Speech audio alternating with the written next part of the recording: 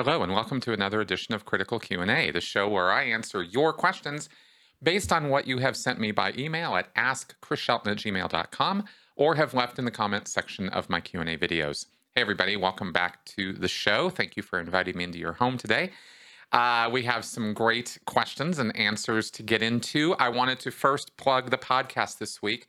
The Sensibly Speaking podcast this week is part one of a two-part show that I am doing with Jen Kiaba about her story as a Moonie growing up in the Unification Church.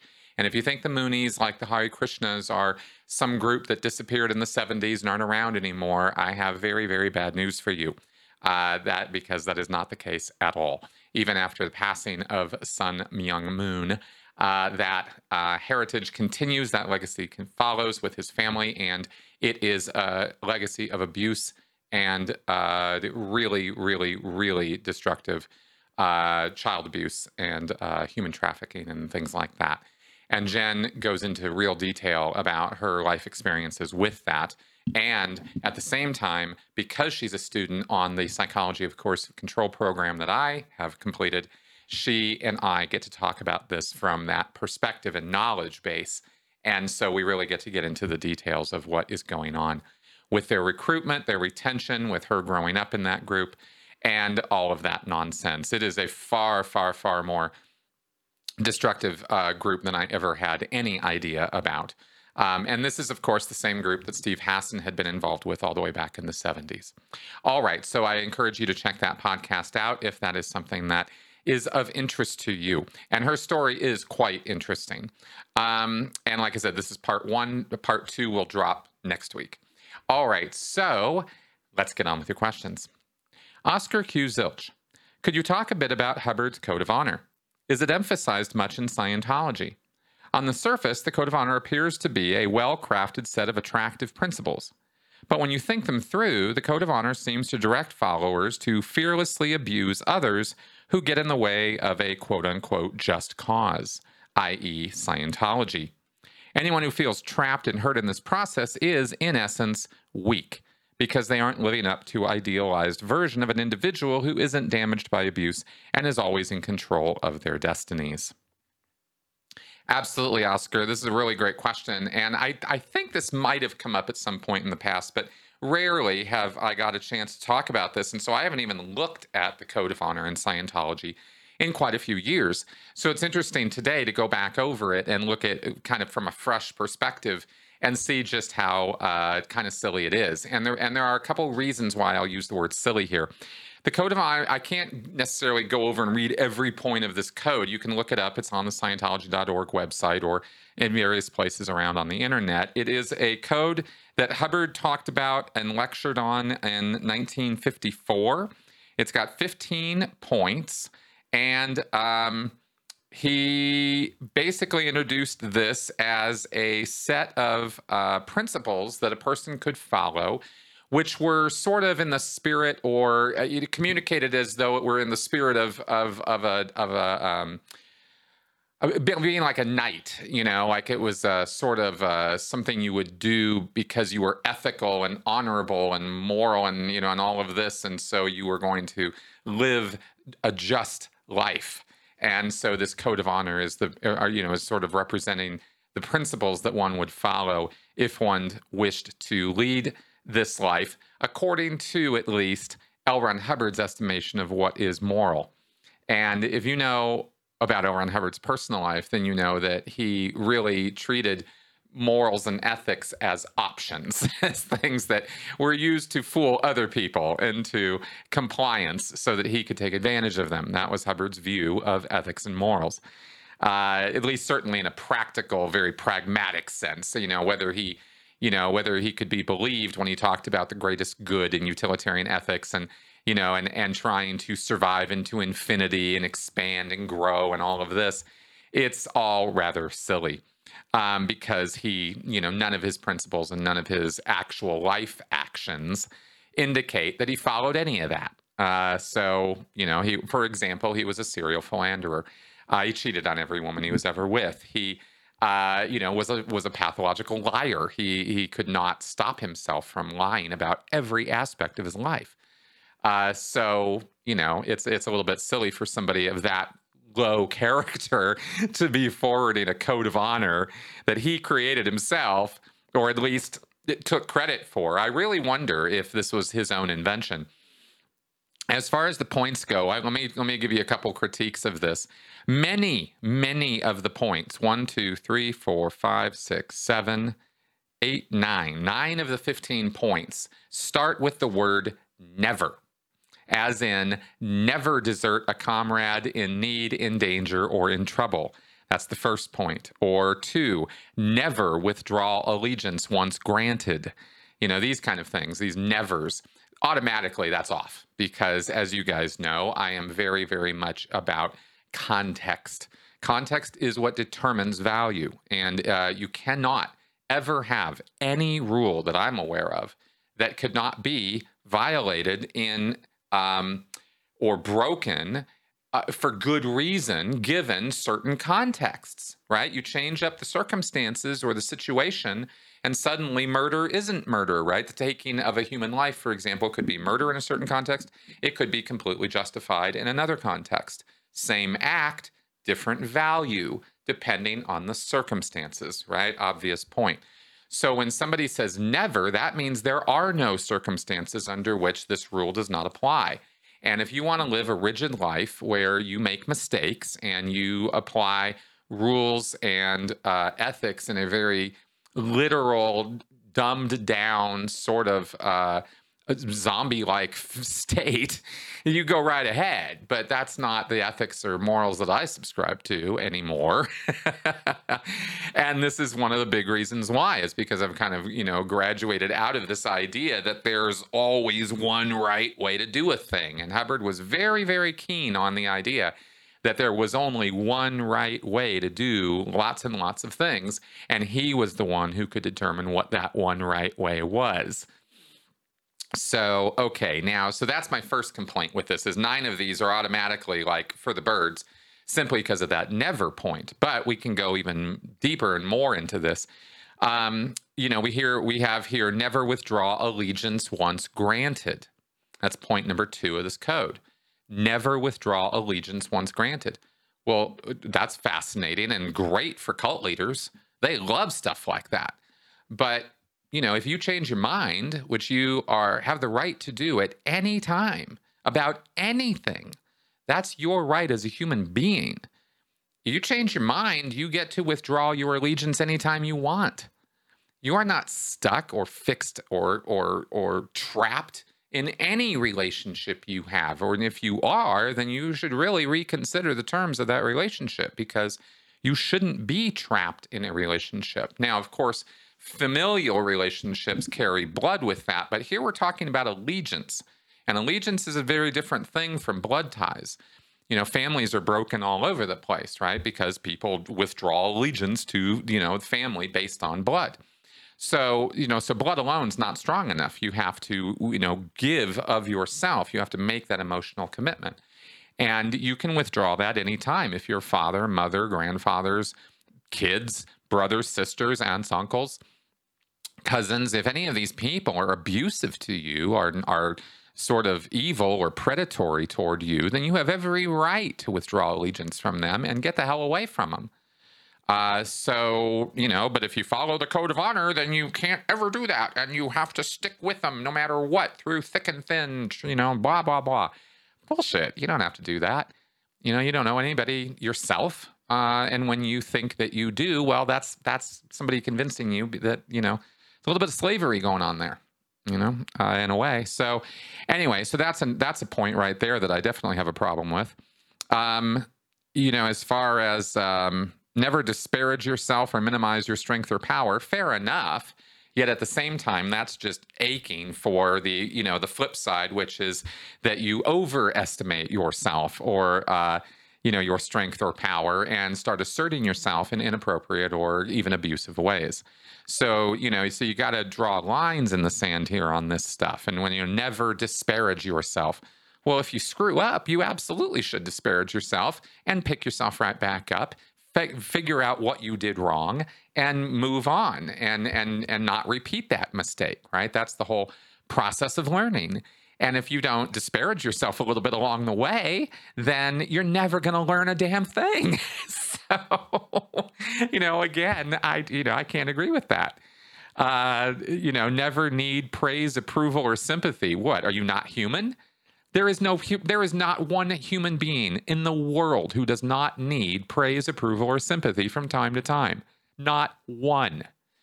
And I guess I could say unless they're a sociopath or something, but even then, arguably narcissists are the ones who need it more than anybody else in terms of emotional needs, right? When we talk about emotional needs. So this idea of never needing praise, approval, or sympathy, we do need it. It is an emotional need we have. We must connect with other people. We must get their approval, or we are social outcasts and pariahs by definition. And that is a very uncomfortable place to be, because that goes in the direction of solitary confinement and shunning and disconnection and being relegated and kicked out of the group. And nobody wants to ever be that. That is just completely opposite to every instinct we have and how we are literally built. So it's a nice idea to think that you can stand and bare your breast to the world and I don't need anybody's approval. Yeah, good luck getting anywhere in life without somebody approving of what you're trying to do. Good luck getting through the pitfalls of life without a little bit of sympathy from somebody from time to time. Come on, this is just unreal with this crap, right? This never compromise with your own reality is a clear-cut excuse. This is point number 6 of the code. Is a clear-cut justification for never being wrong, never being willing to change your mind. I am not going to compromise with my reality. And this, by the way, comes up in Scientology all the damn time, right? Well, I don't want to violate your integrity, or I'm not going to violate my integrity. I'm not going to violate my reality by changing my mind about something you're asserting here, which is, of course, the very opposite of critical thinking, because humility and the willingness to change your mind is at the forefront of good critical thinking. That's not to say you're a pushover, and it's not to say that you have to change your mind when presented with information that conflicts with what you already know. Critical thinking is all about analyzing that information so you can come to the best possible decisions for yourself and your circumstances. And those you don't always come to the same conclusions with the same data that somebody else will. And that very well could be because for you and your circumstances, the answer is A. And for this other person, when the answer is A, they suffer. That's a disadvantage for them, so they don't want that. And they'll accuse you of not being a good critical thinker, or of not thinking it through, or not being willing to change your mind. So it goes both ways here, and it's a tricky, complicated, again, context-specific thing, right? But when you have this idea that I'm never going to compromise with my reality, believe me when I tell you that in Scientology, how that gets interpreted and acted on 100% of the time is that people will just be obstinate, and they'll basically just, reduce themselves down to being complete jerks. And that's par for the course for Scientologists, and that's one of the reasons why. So I could go on with some of these other points, but I think you get the idea here. Some of these are just silly, and some of them are straight up impossible. Don't desire to be liked or admired. Yeah, again, good luck, right? It's just not. These are just not realistic expectations for human beings to have, and they're not healthy. And that's more of where I protest this stuff. Is it's not just unrealistic, it's when you put people into a headspace where they're like, well, I don't need anybody to like me, I don't need anybody to admire me. Okay, I hope you don't, I hope it's cool with you that you never have another friend ever. What is this, right? It's of course you desire that. It's a basic human emotional need.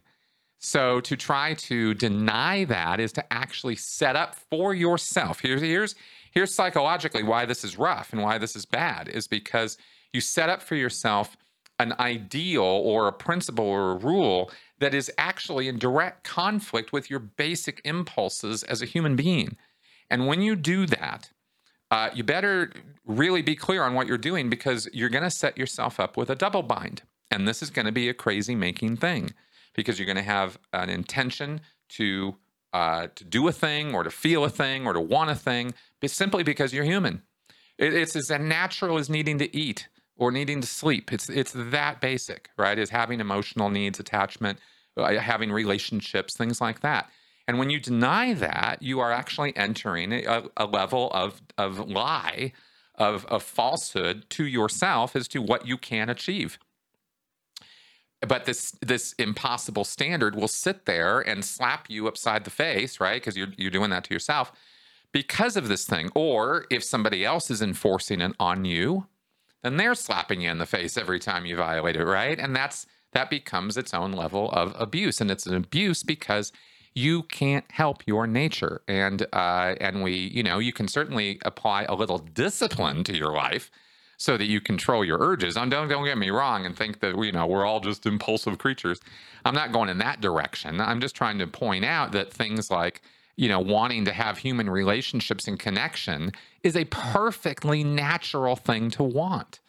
And when you adopt a code of honor that says, well, I'm going to be above all of that, no, you're not. And that's what I'm trying to point out, right? I'm not trying to excuse bad behavior. So anyway, I think this is all pretty clear, I hope. And I hope this answer was, was interesting and, and informative in some fashion.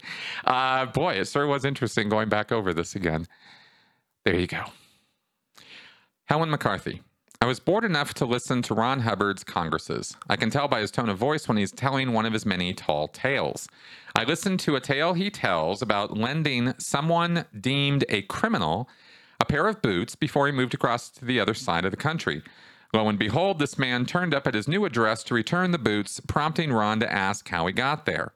The man had stolen a car to travel all that way, all to return Ron's boots. The audience chuckled at this criminal's stupidity at committing a bigger crime in an attempt to be honest by returning Ron's boots, thus making him stupid as well as criminal. It was such an obviously tall tale and had me thinking, do Scientologists actually believe these tales, or do you think deep down he is lying? Just like the OT3 story, it's so obvious, not just even by the silly stories, it's a giveaway by his tone of voice also. Okay, Helen, well, I don't know. I'm rubbed a little bit the wrong way by this, I can just tell by his tone of voice that he's lying thing, because I don't necessarily think that's a very reliable way of telling whether somebody is consistently lying or not, unless you know them very, very, very well. But of course, you listen to enough of Hubbard and you certainly do learn an awful lot about him and his personality and his take on things. And of course, you're absolutely right that you can tell when he goes off onto his tangents and his tones do change, and fair enough, So I just always kind of, I can always tell by the tone of his voice. I'm always like, can you really? But my skepticism aside, okay, I will say this, okay. No Scientologist that I'm ever aware of in any situation ever thinks L. Ron Hubbard is lying. L. Ron Hubbard will tell, however, telling allegories, telling metaphors, giving metaphors, perhaps exaggerating stories for effect is how we would think about it as Scientologists, okay? So it's not like we didn't get that sometimes he was bending the truth a little bit, but we never, ever, ever thought about it as, oh, he's lying now. Because lying, of course, implies, some kind of nefarious or deceitful purpose. And we never imagined that L. Ron Hubbard had any kind of nefarious or deceitful purposes when it came to us Scientologists, and trying to impart this, these nuggets of wisdom that he was giving us. So no, we never ever thought about it that way. Yeah. Anyway, that's what I can say about that. I hope that helps. Matt Kordelsky. Once a year, I see an overwhelming amount of advertising for something called the Shen Yun Dance Troupe.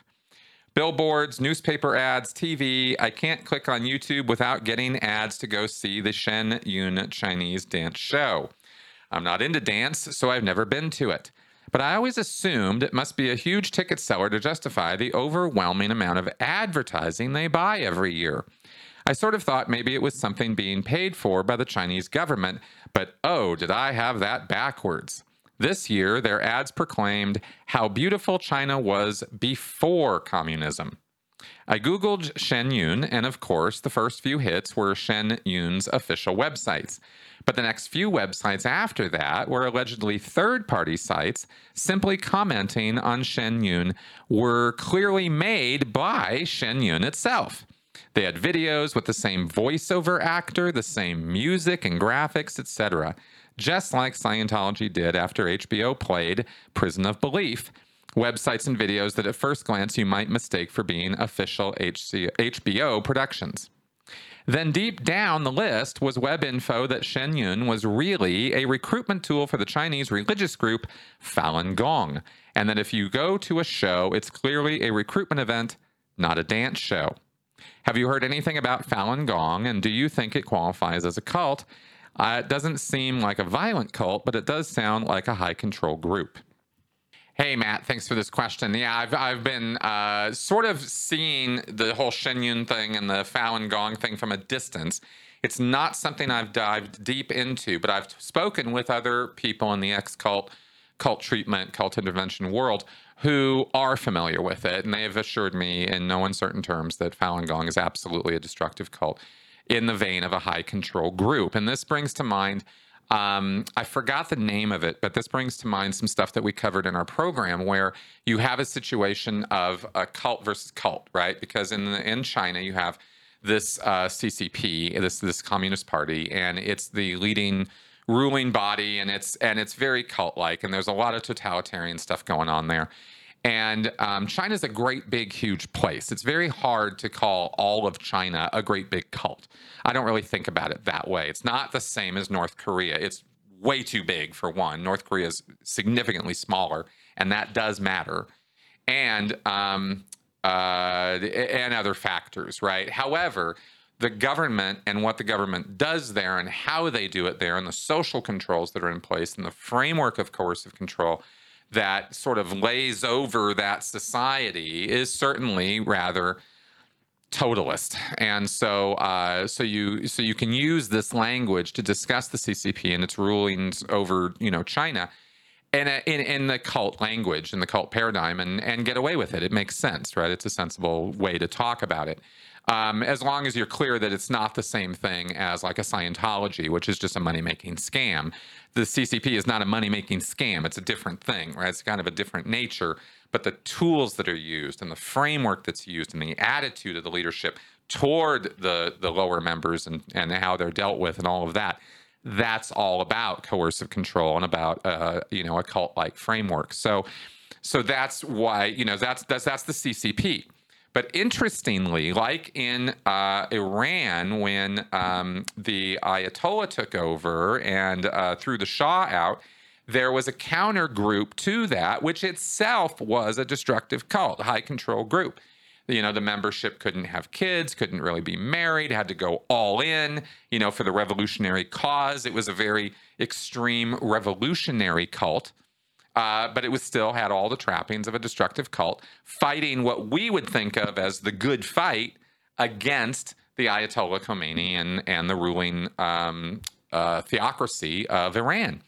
And as I understand it, that fight is still going on to one degree or another. I don't know that group, again, I'm sorry, I can't remember the name of it right now, but that group was absolutely a cult fighting a cult. And here in China, you have this Falun Gong fighting against the Communist Party. And itself, the Falun Gong itself is a high control group. But apparently it uses high control group methods and totalistic thought reform methods in order to control its membership and push back and fight against, the Chinese government. And this whole Shen Yun dance thing is one of its sort of PR arms that goes out and does money raising and recruits people and stuff like that. And that's really about all I know about it. I'm really not well steeped into the specifics of it or how they do what they do. And this is definitely an area that I do want to learn more about in the future.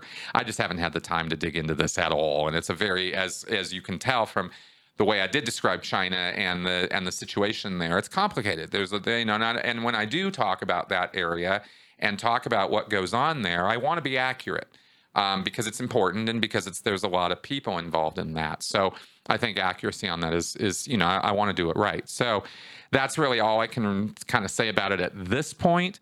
But yeah, I would not ever go to a Shenyun show or give them money or any of my time or energy, because it's they're not a good group of people. That's what I can say about that. John, can you describe how expenses are handled in the Sea Org? Do Sea Orgers travel with corporate Scientology credit cards? Who issues those cards? Which bank and which processing network? Amex, Visa, MasterCard? How do Sea Org missionaries travel? Must they stay at the cheapest possible hotels? Must they bunk in the same hotel rooms? I assume they always travel economy class, but do higher ranks get to ride up front? What is per diem allowance? How are expense audits handled? With an e-meter? I've always wondered about this aspect of Sea Org policies, hoping you can shed some light. All right, John. Well, I can't give you a complete answer to all your questions. You're really nailing. I mean, this is very broad here. You're asking a lot of details about a lot of stuff, but let me do the best I can to cover this in this format and give you some good data. Basically, no, there aren't corporate cards. Nobody's getting corporate credit cards, so we can get that out of the way right away. When you go out as a missionaire, it's on you. It's not. Sorry, I don't mean that that you're expected to pay for everything. However, your bank account or your credit card will be used to front for things or to get you there, stuff like that. Airplane tickets and stuff can generally be purchased through the management unit before you go. That's just something they can do on the phone. But individual expenses, money, miscellaneous items, toiletry, stuff like that, that's going to be stuff that's supposed to be paid for out of the expense sum that you get. But guess what? You get about $20 a day. So your per diem is $20. That was the daily expenditure amount that we got when I was going out on mission. So you were expected to have 3 meals a day, deal with any other miscellaneous expenses, $20. That's what you get per person, is basically how that kind of works out. And sometimes less. Sometimes, like if it's 2 people, you might get $30 a day. So it's $15 between the 2 of you.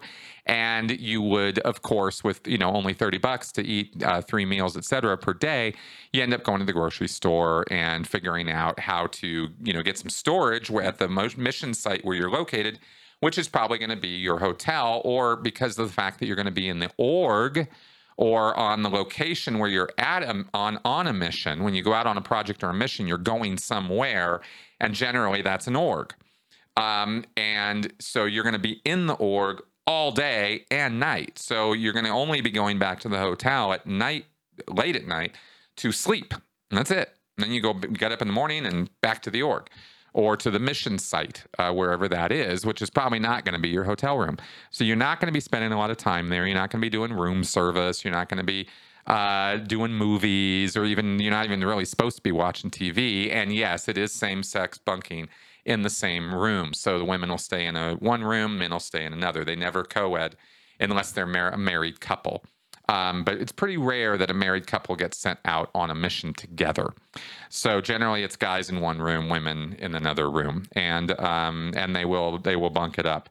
And I have seen additional beds brought in, foldable beds, stuff like that, in order to stick 4, 5, 6 people into a hotel room. In order to save on expenses. I definitely, I saw 10 people in a hotel room once. So that happens. Let's see. They always do a travel economy class. Generally, Sea Org missionaries travel by plane if they're going some long distance, but sometimes they'll rent a car and drive where they need to go. Generally do have car rental, and that's paid for, right?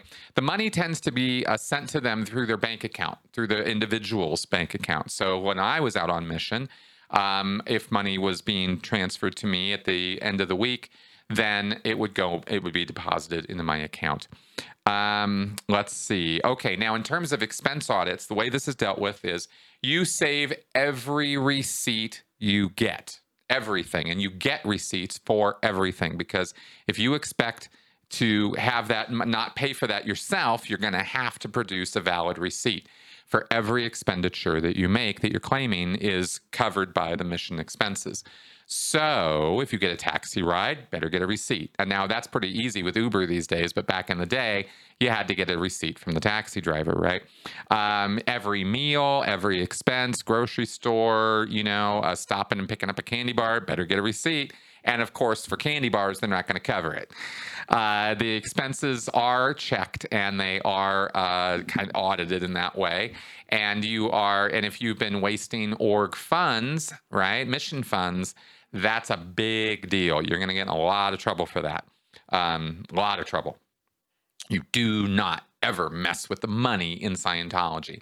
These things, the Moonies, the Scientologists, these people that are just operating scams with religious cloaking and all this nonsense to fool people, that's the money is always, in these groups, one of the ways you can tell what's going on is the money is always worth more than even your life. I mean, they don't care, it just doesn't matter. You are expendable. The money's not. That's how it is in a lot of these groups. So you have to have the receipts, and what you do is when you present your accounting at the end of the mission is when that's generally done. Although you can do it midstream if you're on a long mission.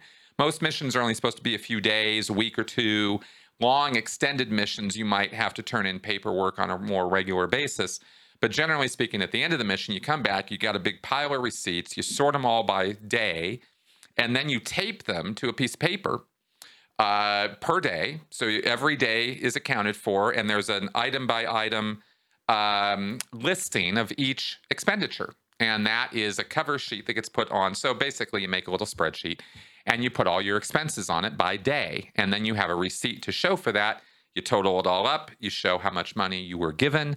And then you either went over or under. And if you had money left over based on your accounting, that money is itself returned in an envelope as part of that accounting. So the accounting should zero itself out very easily, very A to B, very simple. If you can add and subtract, you can do missionary accounting.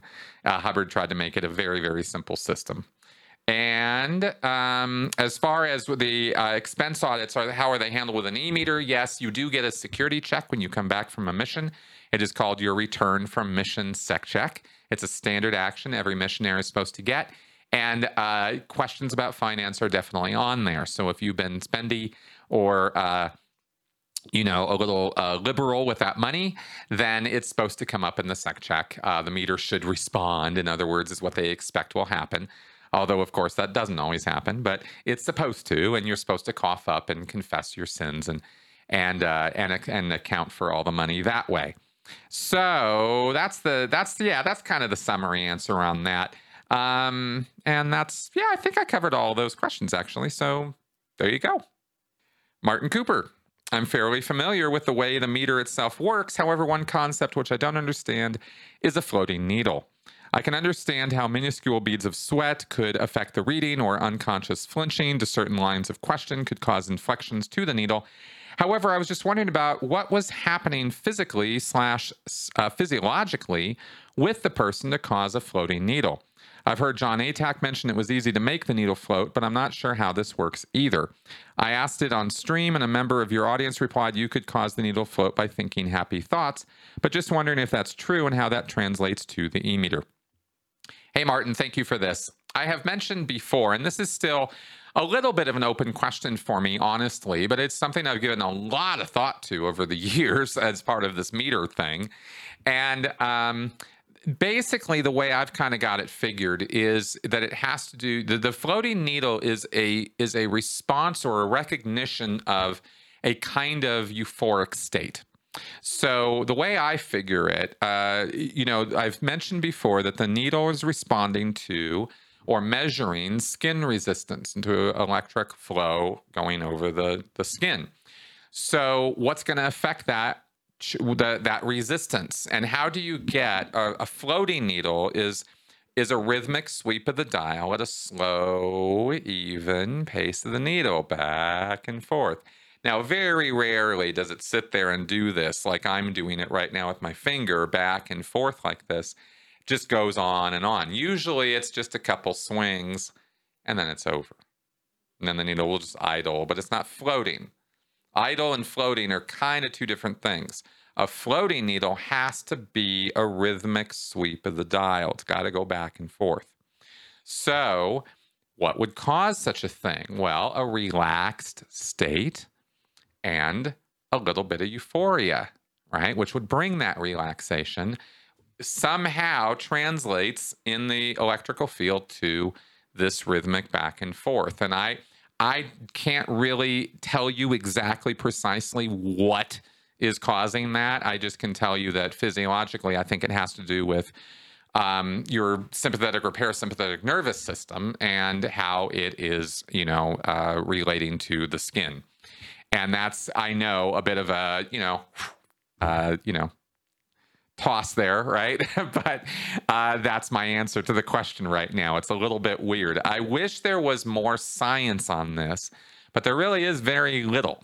And that's one of the problems with this, is because the whole idea of galvanic skin response in use in psychology and psychiatry was basically abandoned quite a while ago as a legitimate exercise, because it's so goddamn random, right? What's going on with your skin resistance is a very random thing. And so the idea that you're going to tie specific responses to specific mental phenomena is a real stretch. I mean, I got to say right away, that alone is quite a bold claim to make, to say, well, every time the meter does this, that means that the person is concentrated on some, emotionally charged incident. That's not what that means at all, right? There's all kinds of ways to interpret what an e-meter or what a needle on a galvanic skin response meter is doing. So to immediately tie it to a mental phenomenon and say, well, that's what's causing it. Really? And so that's why it's not easy to answer these questions with certainty. But I can tell you what it's not doing. And of course, what it's not doing is measuring sheets of energy created by your thetan and your mind that are somehow impeding the electrical field of your body. We know we can certainly say what it's not doing, even if we can't necessarily nail down precisely what it is doing. And in this case, it's sort of that kind of a scenario with the e-meter. So that's, I don't know. That's basically what I can say about that at this time. And I will obviously, be doing more thinking and consulting on this before I give you my final sort of take on this whole thing with the metering video. Michael Yoder. I was listening to an old broadcast talking about Aldous Huxley, and there was an interesting part about Brave New World that seemed to speak to the Church of Scientology and other cults. It talked about the purpose of babies in a caste system. From mvorganizing.org, the Delta babies, especially lower caste, needed to be conditioned to hate books and roses so that they do not get diverted by love or knowledge as they grow up. They were conditioned to hate flowers to decode their love of nature and to hate books to avoid wasting time. Interested in your thoughts about how this kind of control exists in the Church of Scientology and other high control groups, do you think LRH followed Huxley?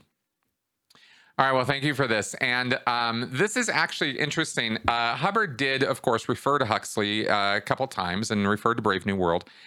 Soma, I think, was the name of the drug in Brave New World. And Hubbard's term for a physical pain or discomfort was a somatic. So I'm not saying he got that from Huxley. It's just the same with the wordage there. The idea of conditioning as a psychological practice was very, very popular back when these guys were writing in the 50s. This was the sort of, I don't know what the term would be, but ne plus ultra, the sort of ultimate, where research of what psychology was about during that time was about conditioning and behavioralism. And I have various agreements and disagreements with that, mostly disagreements with it. Skinner and his work was very much about treating people just like animals and breaking them and this kind of thing. Very, very kind of Well, I mean, Skinner wasn't necessarily trying to break people, but he did stick his own daughter in a box, and I thought that was a bit odd. He had this Skinner box thing. It was sort of this observation, testing, and manipulation thing, and I didn't really dig that too much. I look back on that and go, I don't really think so. And behavioralism was definitely over-promising and under-delivering in terms of making claims about how you could train people to do anything. You know, you give me somebody, and I'll create the circumstances that will turn them into whatever I want to turn them into. This was kind of the attitude of both the military and the science around behavioralism, and that's how it got funding, and that's how it got a lot of work and research. And it wasn't really great stuff because it's not true. You can't just take anybody, stick them through a mill, whether it's abusive, torturous mill, or whether it's a whole pleasure and hedonistic mill. Either way, you can't just one size fits all everybody through anything and expect that you're always going to get the same result. People don't work that way. We are infinitely more complicated than that. So behavioralism was making promises that it really couldn't deliver on.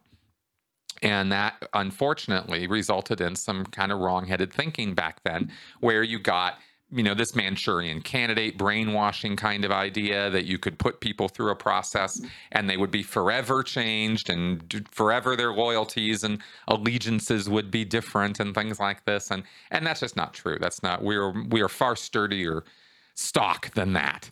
And if you look to Holocaust survivors or war survivors or refugees and human trafficking survivors and stuff, you can kind of see what I'm talking about. Yes, there's shell shock, there's PTSD, there's complex PTSD. There are definitely, consequences to abuse. But the fact is that our brains are incredibly tough instruments and can deal with incredible shocks and still keep going.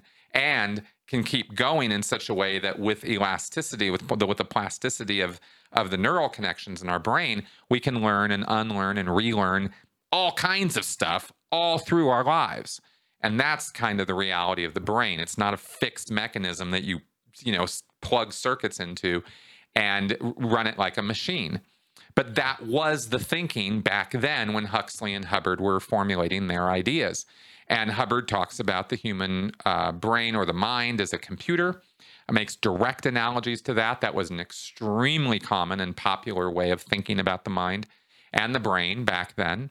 And it was just wrong. I mean, it was just part of the developmental evolution of figuring things out, but it was wrong. And so, so the conclusions drawn from that can be a bit off too. Now, I do all that. I say all that with such conviction and certainty because this business of, raising babies in these castes to be conditioned to, okay, you're going to hate a book and therefore you're not going to learn stuff. Obviously that doesn't work because how many people read books these days? Not as many, and yet you still have the internet, you still have access to knowledge and information. And of course, in the course of living our lives, we need information. You've got to learn or you're just going to die. So, so this idea that you're going to condition people to hate books and therefore they're going to hate knowledge and they're not going to learn anything. It's simpleton is really what it is, you see. And it's based in this old mode of psychology where they kind of thought that that's what you could get away with. You could do that to people and get away with it. And you can't. And it doesn't work that way. So Hubbard might have certainly thought around that line. But see, Hubbard's spin in 1950 was, okay, here's the state of psychology, and here's behavioralism, and here's lobotomies, and here's psychiatry, and here's all this awful stuff they're doing. Well, I've got something that's way better than that. It's cheaper, it's easier, it's faster, and it actually works. And it's none of that stuff. It's better, right? And it's Dianetics. And so Dianetics is presented as this thing that is very much not any of that. So Hubbard was kind of having his cake and eating it too, you see. He was on this bandwagon of the mind as a computer and, and this push button thing. But Hubbard was also saying at the same time, man is not a push button creature. He is an immortal spiritual entity running a body.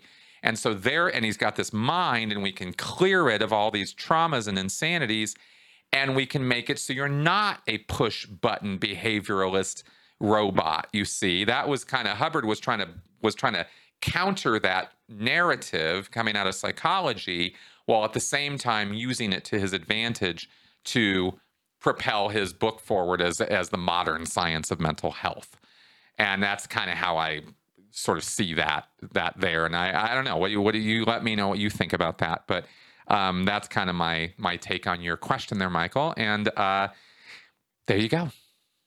All right, everybody. So that was our show for this week. Thank you very much for tuning in and inviting me into your home. I hope that you enjoyed this show as much as I enjoyed doing it. And I will see you guys next week. Bye-bye.